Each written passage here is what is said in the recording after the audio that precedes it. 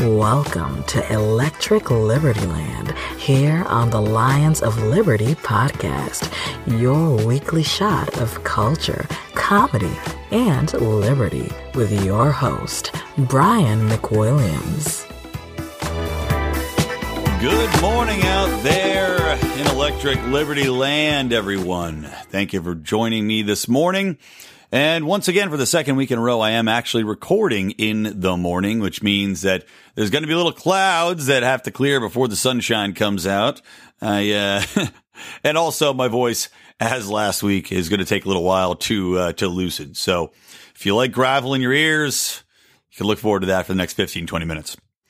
So at the top of the show today, I want to remind everybody that this is episode 13, which means that you can go to lionsofliberty.com/ELL13.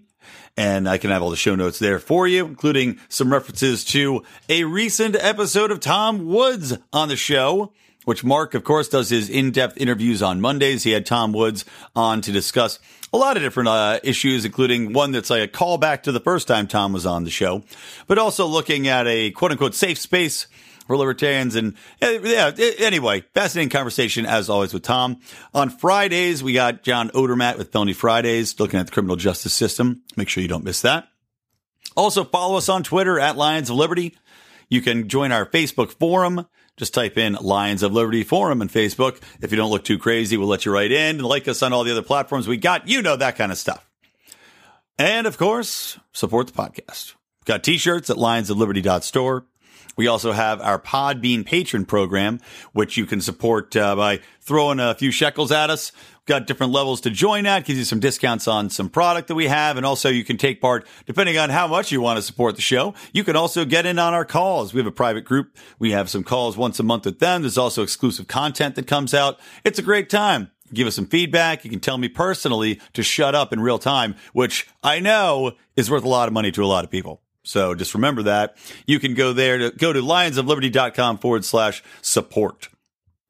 All right. So at the top of the show today, I want to, first things first, take a look at what's going on with the House Intelligence Committee Chairman, Devin Nunes.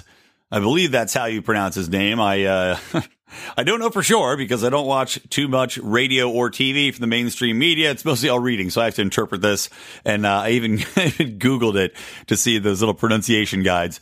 Apparently, it's a Brazilian name. That's a fun fact for you guys. But people on, both sides of both Republicans and Democrats now seem to be calling for Devin Nunes to step down because he met with a source at the White House to look at some documents and some evidence that supported Trump's claim about wiretapping. Now, they're saying that this somehow disqualifies him, that he took this meeting with this source, and now he's tainted. And, let me just say, I don't understand the media's interpretation of what people should or shouldn't do in this circumstance. A former security officer, somebody that was working for the intelligence community, said that they don't actually have access to the information that he would need to see from, where the chairman is positioned.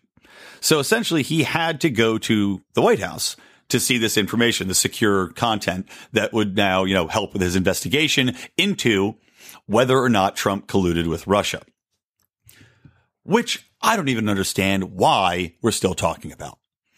Comey even said when he did his investigation, it doesn't look like anybody did anything wrong leading into this. Flynn didn't do anything wrong leading into this. How long is this going to go on? This utter nonsense, this distraction that's just theater, distract people from what else is going on. It's just another defamation tactic. And there's more important things you can attack Trump on. Like, if you're the Democrats, I don't understand the strategy here of just attacking this inconsequential garbage. I mean, actually, that's not true. I do understand the strategy. The strategy is that they know most people are morons. Most people are not going to look at what's actually going on. So it's much easier to have the flapping Russia bird in the corner where people go, oh, I don't know that Trump is colluding with Russia.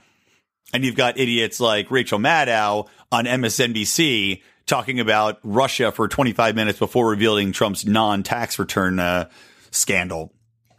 So, I mean, I guess I do understand it, but I mean, I love how they're trying to find any reason where Nunes comes out and says, well, it looks like there's actually some evidence to support Trump's claim that Obama wiretapped him. And it's not just him recently saying this. I mean, this is the most recent confirmation, but you look at the track record here. You've got these FISA courts and the public record where you can see what was approved and what wasn't approved through the Information Act. We got these records that says Obama did wiretap the Trump Tower. He got approval finally after being rejected twice. They did wiretap people at the Trump Tower. I don't know how much more evidence you need than actual government court documents that show this happen. But then you also take a step back and you go, okay, well, all of the media that has been saying that, oh, there's no way Barack Obama would wiretap Trump. All of the media has also been reporting at the same time. They gleefully jumped on every single report that came out about Michael Flynn.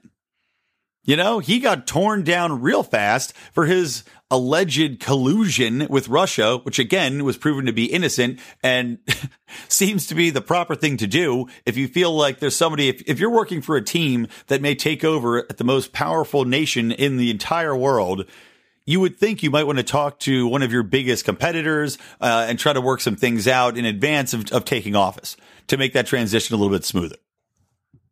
But that's neither here nor there. He didn't do anything wrong. And we know he was wiretapped because all of the leaks that came out were from wiretaps. There's no other way that information would come out. It was leaked to the media from the intelligence community, which had been monitoring a private citizen, which is illegal unless you get actual warrants to do it, which I still haven't seen any, not even in the FISA court. But apparently maybe that's what old Barry O was looking to do. So we know it happened. Yet, because of the partisanship going on, they have to attack Nunes now. And they have to latch on to this inconsequential meeting that he took, which had a perfectly legitimate purpose, which is just for him to look at some documents showing that there was evidence to support Trump's claim. And naturally, you know, it's because these sources that Nunes got this new information from, the mainstream media, the mainstream liberal media, and the Democrats are attacking the anonymous source of this information, which honestly, I'm sorry, if the information is true, and I thought this during the WikiLeaks as well, if the information is true, the source of the information doesn't matter in any way. If it's anonymous, it's anonymous. If it's not, it's not. If the facts are the facts, it does not matter worth a damn. But the double standard is once again reared its head when it comes to this information. And I love how, going off this topic into another one seamlessly, there's another topic which cracked me up immensely regarding Trump. And this is a story where Trump allegedly met with Angela Merkel, Germany's chancellor, and allegedly handed her a bill for the cost of NATO that Germany has, basically their back owed payments to NATO. Now, when I saw that, I wanted it to be true just so badly. I mean, if I had the choice between getting an extra Christmas present this year or having Trump hand Angela Merkel a bill for some $300 billion for all the money Germany was supposed to pay in to NATO for defense and hasn't done, I would definitely take Trump handing her that bill because I think it's absolutely hilarious and brilliant. And let's be honest, I'd like to see more of that. I would love it if Trump did that. I'd love it if he went to every single member of NATO and handed him a bill. I mean, look, the government, our government and our taxpayer money and all the other money that they steal away from us through business and regulation and all these other nefarious ways to keep growing the government. We are paying for this NATO organization in which the U.S. government is the go-to to stop anything and everything. I mean, you look at every single war, every single action that's taken, the troops that get sent out, it's about 90% Americans in these coalitions, 90% of our troops, our tanks, our aircraft, and then you've got basically 10% of support teams coming in from other nations. Now, not to demean the soldiers from those other nations. I'm not trying to say that what they're doing isn't valuable to whatever cause we're doing. I'm not saying it's moral, by the way, because I think a lot of the actions taken under NATO are also immoral. But if you've got these troops coming there, they're not doing the heavy lifting. They might take some patrols, but a lot of the time, you've got the Australian military in there. Australia's crack troops. What are they doing? I'm sure they're fixing cars. They're setting up tents. I mean, America is doing all the heavy lifting. And for Trump, it would not surprise me. He's got the balls to do it. But for Trump to do something like that, I don't think would be out of the question. I don't think it would be improper. If somebody owes you money and has owed you money for a very long time and in increasing amounts, why should you not ask them to pay up on that cash? You don't owe it just to the agreement you signed. You owe it to the American people to ask that. So all the media, they jumped on this story like a hot potato. They just, like ravenous wolves. They said, "Oh, this is so great. That's just because Trump's such a buffoon. How uncouth of him." So they jump on this story, which of course was reported initially in a British newspaper from who? To anonymous sources. But the media had no problem with that.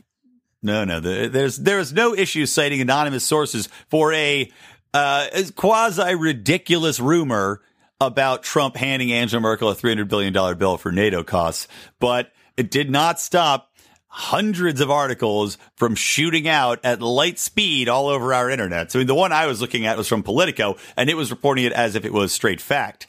And yet you find out a little bit later that, whoops, it's actually probably fake news. But everybody that's supposedly mainstream media, they covered it. They jumped over it. White House issued a statement saying, no, absolutely not. We actually did not hand Angela Merkel a $300 billion bill. And again, all fake news. So going back, I mentioned this last week with the Andrew Napolitano allegations that British sources inside of the intelligence department had told him that it was actually the Brits that facilitated all the information passed to Obama about Trump because they have access to the same NSA information. So he gets fired. Meanwhile, different anonymous source, different day, whole different outlook on life. It makes me absolutely sick. And this is why I have such an issue following any mainstream media outlets. I will admit once in a while I'll flip on Fox News, watch Kennedy. I'll flip on Varney and Company in the morning between my SpongeBob SquarePants I love to watch. But for the most part, I just can't take it. It's just, there's no value in it. It is essentially, it's if it's not propaganda bought and paid for by the government, as I discussed in last show about the Smith-Mundt Act, it is propaganda being forced down our throats from either the liberals or conservative elite. And either way, it can't be trusted. It's if you're a fan of The Golden Child with Eddie Murphy, it's like you're eating the porridge and then there's some blood on the bottom of the damn bowl. So we're just gobbling it up all together. All right. Next thing, let's get into Rand Paul's statements on NATO following up the Trump news, because good old Randy Pants had some great statements about Montenegro, which just was approved to join NATO. And let me quote Rand here real quick for you. Today, the question is, will we add another commitment to defend yet another foreign country? Paul asked. For decades, NATO has been an organization where the U.S. disproportionately spends our blood and our treasure. The other NATO countries have largely hitched a ride on a U.S. train that subsidizes their defenses and allows them to direct their revenues to their own domestic concerns. In short, Paul said, Uncle Sam is the Uncle Patsy for the rest of the world. And he then offered an amendment up that said that even if Montenegro were admitted to NATO, Congress has to debate and vote on a formal declaration of war before sending American troops to defend the small Eastern European nation. Now, clearly, this is a bonus. And really, Rand Paul has been knocking it out of the ballpark lately with his opposition to the ACA. Number one, his opposition to the ACA, but then his opposition to Trump Care, or whatever Paul Ryan had renamed this act, the American Health Care Act, I think, the AHA. aha, it's still garbage. That's what I thought to myself when I heard the name. But for Rand to step up here and fight against this, because I'm sure all the other representatives that we've got are probably like, oh no, let them in. We want to all be friends. We don't want to disallow anybody. Now remember, Montenegro has been war torn for quite some time. That is not the case immediately at the moment, but it is adding another nation that is, let's just say, prone to fits of aggression with their neighbors. So the odds of the U.S. being drawn into a conflict there are not small. I would say there's a pretty decent chance that could happen. And again, shipping our troops across the world, going into Eastern Europe, risking their lives, spending more money. And for what? How much is Montenegro? I mean, look, let's be honest. Montenegro is a tiny place. How much really is Montenegro going to put into the NATO budget here? Their tiny economy. Almost nothing. I mean, for them to expect the U.S. to fly over there, because whatever we do, the U.S. goes big or go home. So whatever we do, it's going to be a heavy investment of time and money and troops and blood. And Montenegro's return on that is negligible. How exactly are they going to help the rest of NATO? Let me ask you that. Nobody seems to ask that question. Everybody says, yeah, let them in. But isn't the point of this organization that everybody helps each other out? We can all defend each other. We can all work with each other. Montenegro is bringing nothing to the table. I don't get it. If you're going to form a group, let's say you've got a whole community, like, all right, we're going to build a group of business leaders, people that are real forward looking leaders of tomorrow, this private group to all help each other out. And you know what? Just for the hell of it, let's let in this homeless man that smells like urine. What's he going to bring to the table? Nothing. All he's going to do is beg for money the whole time. Steal food out of the fridge when you're not looking. It's just ridiculous. It's essentially letting Montenegro and these other little tiny nations in here. It is simply charity. It is another form of foreign aid, which I hate. And I know Rand Paul hates. And even Donald Trump hates because he reined in foreign aid. And again, NATO is the biggest foreign aid organization out there. Hands down, period. And the U.S. is funding the majority of it. So for all you people whining and crying about our foreign aid and all the money that we're cutting back on and not giving to other countries, don't worry. NATO's doing it in spades. But the difference, of course, is that one foreign aid, for all intents and purposes, is theoretically going to pay for food. This type of foreign aid is going to murder people in other nations and possibly lose the lives of our own troops. So, yeah. The other thing I want to talk about, too, in regards to good old Randy Pants, is that he is crowing around the Washington circles, and rightly so, about the Freedom Caucus and their success in stopping Paul Ryan's plan.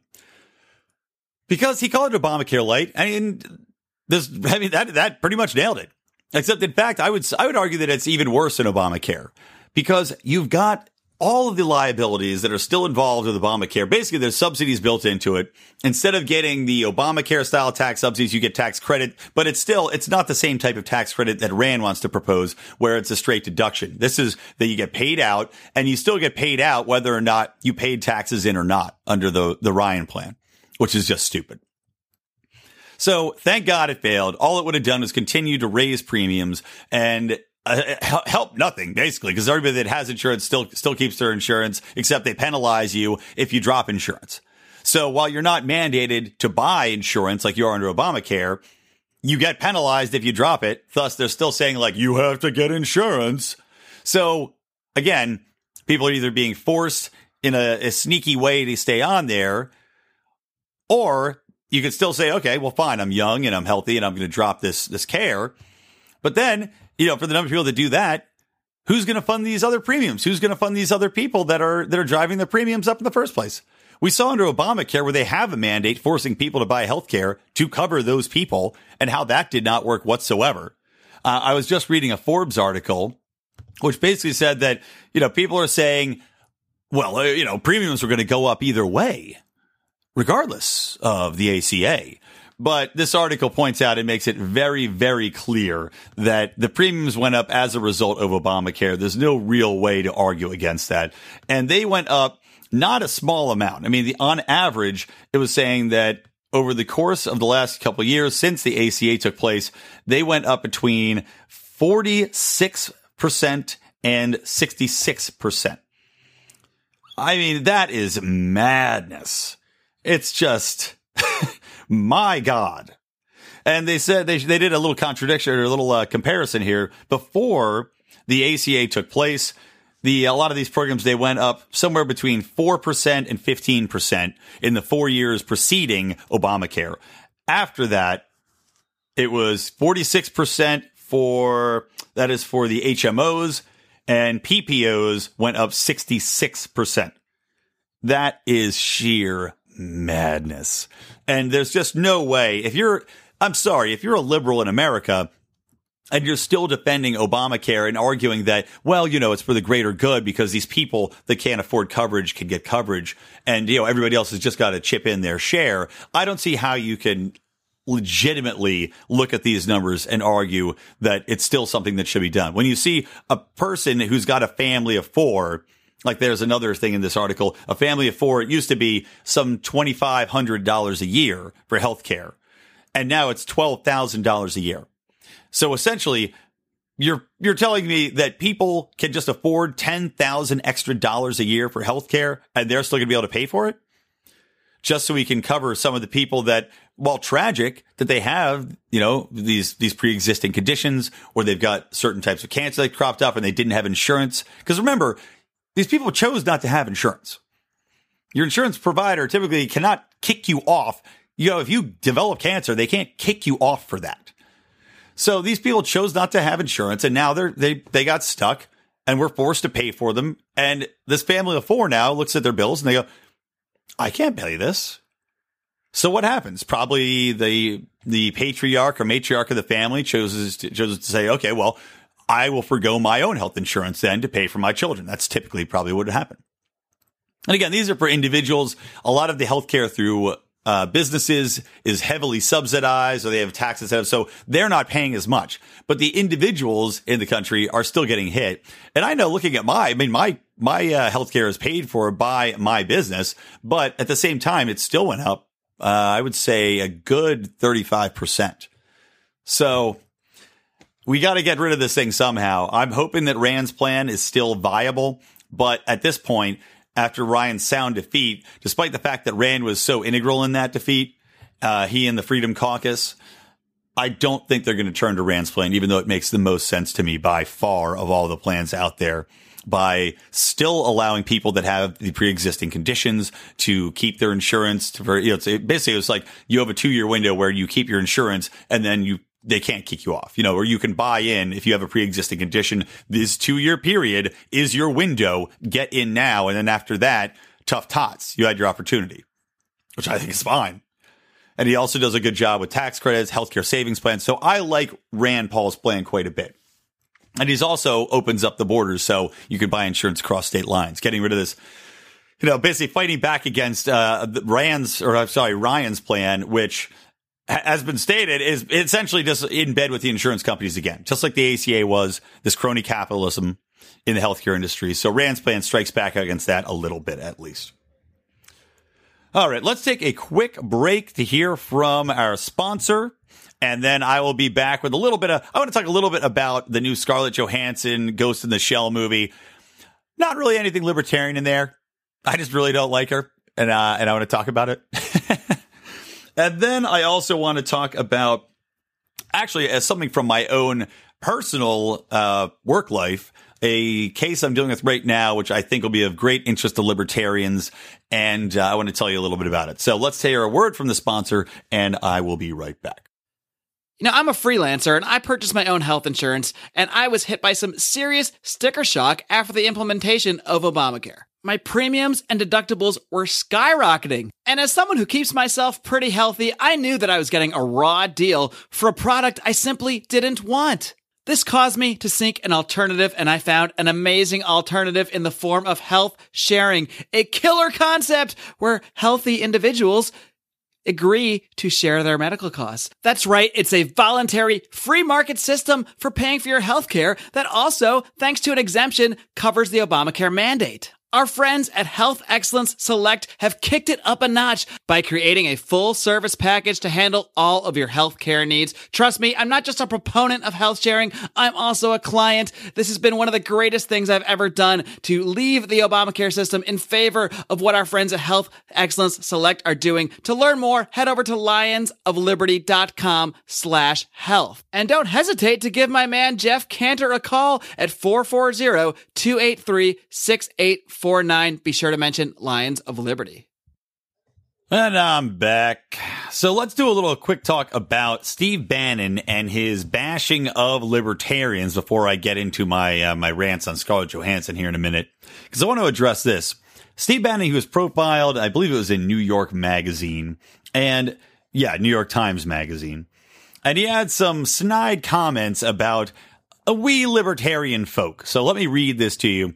And we can all take a chuckle because he gets a quote wrong. He quotes it to Dostoevsky, yet it was actually from Tolstoy. Ha! You idiot! So here's the quote. He says, he's talking about identity politics and the difference between the parties. So he says, what's the Dostoevsky line? Happy families are all the same, but unhappy families are unhappy in their own unique ways. He meant Tolstoy. I think the Democrats are fundamentally afflicted with the inability to discuss and have adult conversation about economics and jobs because they're too consumed by identity politics. And then the Republicans, it's all this theoretical Cato Institute, Austrian economics, limited government, which just doesn't have any depth to it. They're not living in the real world. Now, of course, there's a lot wrong with that statement. First things first, if anybody is grounded in the real world, I would argue that it's libertarians more than anybody. Because we look at the past 50 years of economics and what's worked and what hasn't worked. You've got the Democrats and Republicans who are all Keynesian. So I'm guessing Bannon is signing up as a part of that, he believes in the Fed, even though Donald Trump is already all for auditing the Fed, and which, by the way, a committee passed the audit the Fed, so it now has a better chance of passing in the House. It probably still won't, but just FYI. So Steve Bannon apparently is a fan of everything that's been going on, everything that has not worked, and that has been proven to fail over and over again. That has been proven to create bubbles in our economy that then drive things up and bring them down spectacularly when they crash. I mean, if anything, I will say this, more than him taking knocks at the Cato Institute, which I really couldn't care that much about, because Cato has several statist opinions, which I don't necessarily share. But, and also I love how he calls it theoretical Cato Institute. Like, what are you talking about theoretical? Doing studies? Talking about economic models is theoretical? Talking about principles and how to apply them is theoretical? Idiotic. But you look at all the different things that are going on in the market that have been going on with politics as far as virtually every single political theory or economic theory that's been put out there into the world and that they've tried to use, all of them have failed spectacularly. And when you're making a new predictive model, oftentimes they'll look backwards and try to match it to the forecasts of the past and say, well, you see, if you apply our economic model, it matches if you go backwards with it. Just like they do the same thing with climate science. They go, well, you know, the climate science models, they match. If we look at the historical precedents and we match our forecasting model up with it, it matches up. That's what these Keynesians do. Meanwhile, they can't forecast anything looking forward. They can't plan anything appropriately looking forward because they're messing with the marketplace. Just let the marketplace work. That's the Austrian model. Let it work. Look at the market forces. Let them work it out within the market itself. Keep the Fed out of it. Keep the government influence out of it. And you have a much better chance of avoiding bubbles that way. But Steve Bannon doesn't seem to understand that, despite the fact that Austrian economics has far more evidence to support the fact that it actually works and is a sound economic model and theory than does the Keynesian hypothesis and meddling constantly with what's going on in the marketplace. It baffles my mind. You know, Steve Bannon I never thought was a dumb guy, but now I'm starting to question that. For two reasons. Number one, I always think that dumb people throw out a lot of quotes from other people smarter than them. It's a way to look smart. You quote somebody, sounds like you know what you're talking about. You probably don't. And number two, of course, if you don't learn anything from history, if you don't have enough cognitive ability to look at what's going on in the world extrapolate what's true and what's not true from that when you've got clear evidence in front of you, then I don't know how to reach you. The same thing is going on in our foreign policy forever. Okay, so let's see. Let's go over. Let's mess with these people because, it's basically look at the economic tack that we're taking is very similar to our foreign policy when you really think about it. We want to go over and meddle with something. We want to influence it to adjust the future to make sure that we avoid this thing blowing up in our face. So we mess with it, and what happens? It blows up in our face. The same thing happens with the bubbles and the Fed and the actions there. Same thing happens with the Keynesian model, as happens with foreign policy. Literally the same. I don't know why I've never noticed before. Because it's the same people in charge that believe that they can control the future, that they control the actions of people better than the market can, or better than just letting people live their lives can. People are going to do what they're going to do, and no matter how much of influence you try to put on them, they're still going to do that. And in fact, they're probably going to have the opposite reaction. Just like we look at with economic shortages where they put price controls into place. What happens? The exact opposite of what's supposed to happen. Instead, you put price controls on something, that commodity gets even scarcer because now everybody clamors to afford it. There's no market correction whatsoever. In our foreign policy, we go overseas, we try to correct what they're doing, but but they push back even harder. It's so aggravating to see this. And, Trump has said in the past some kind things about libertarians. Steve Bannon clearly could give zero damns about us, which is troubling because we had all hoped in some way, shape, or form. I know Lou Rockwell, most prominent of all as a libertarian for Trump guy, but we had all hoped that Trump might have some libertarian values to him. I still do hold out some hope for that. But clearly, if Steve Bannon has his closest ear, then libertarians are not going to be too happy over the next few years. So, all right, let's move on to something else that's a little bit more upbeat. So let's talk a little bit about Ghost in the Shell, which is an anime cartoon, which I really love, actually. It's quite good. It takes place in the future, as one would imagine, and involves a sexy little anime girl as an ass-kicking major in a special forces unit for, I believe it's future Tokyo, but I could be wrong about that. But it's been around for a while.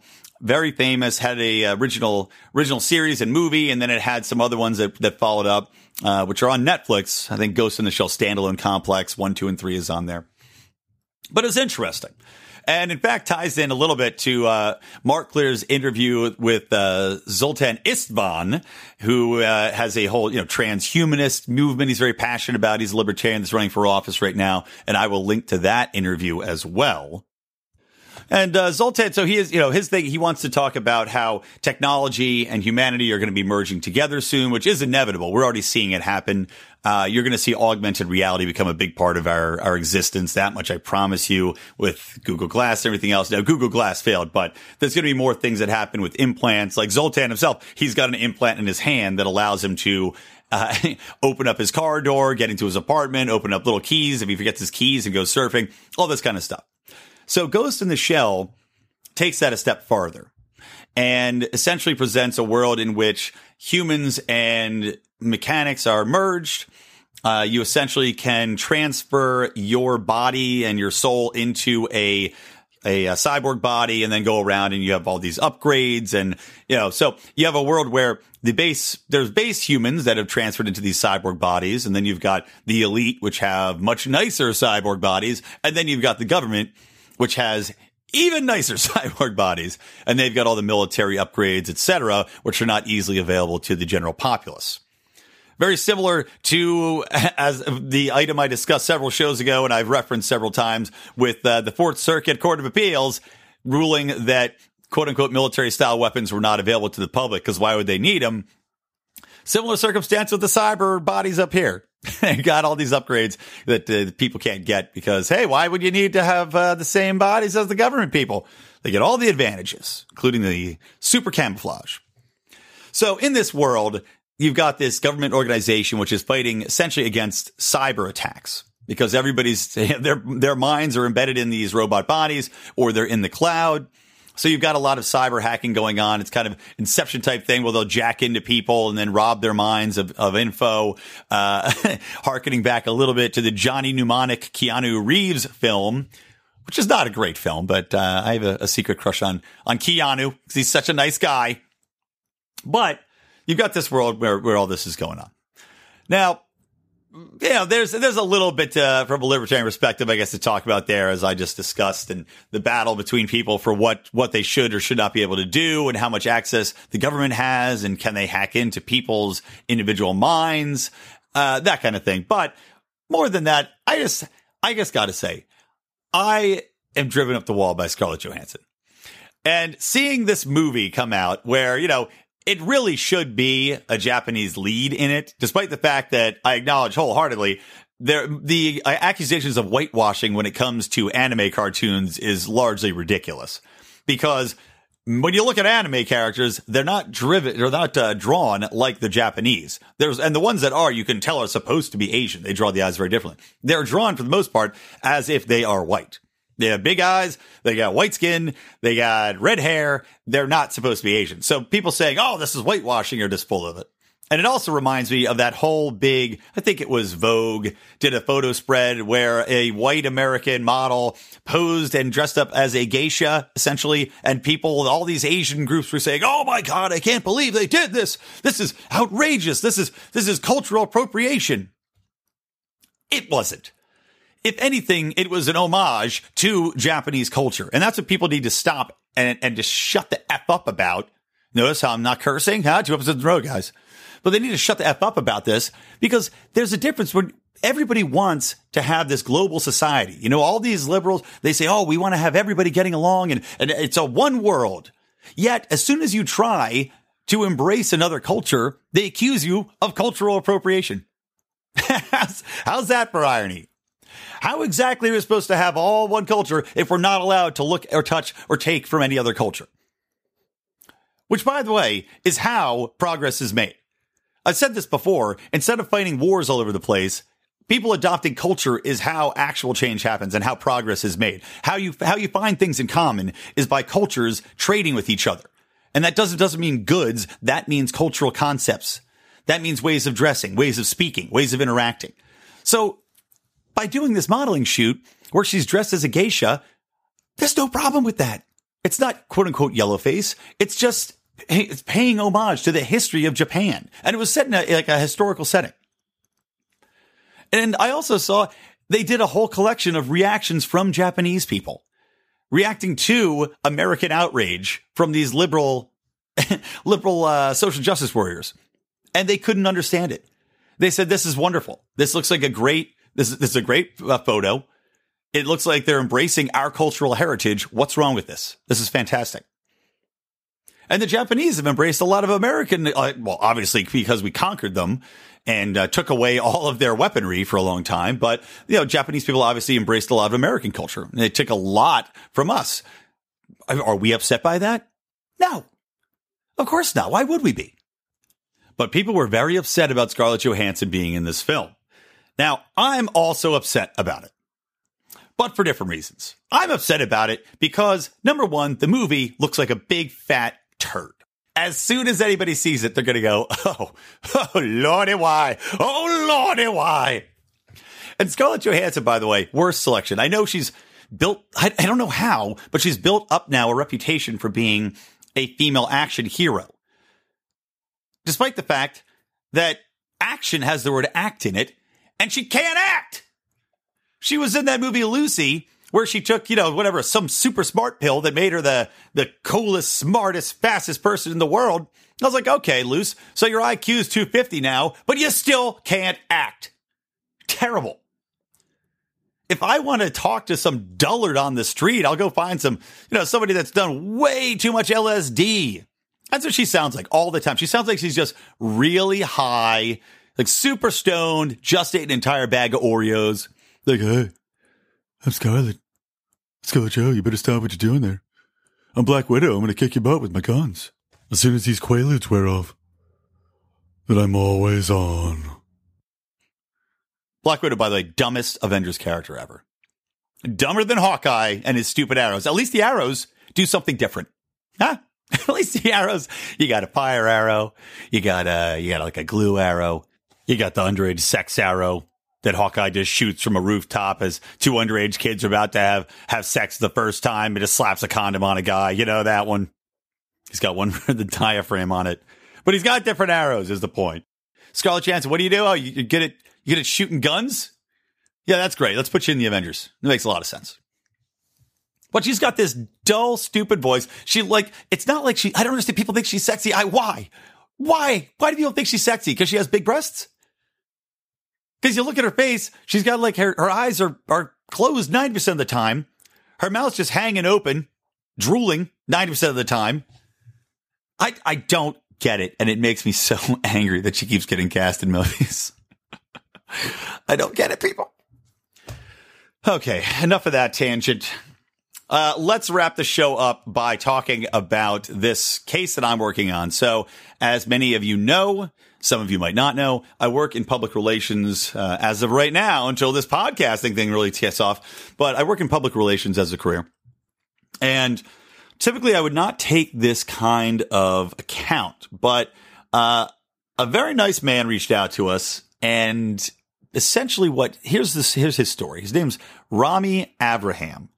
And I will link to, as of right now, the only media that's covered his story, which to me has been incredibly frustrating because basically my client has taken a hunger strike.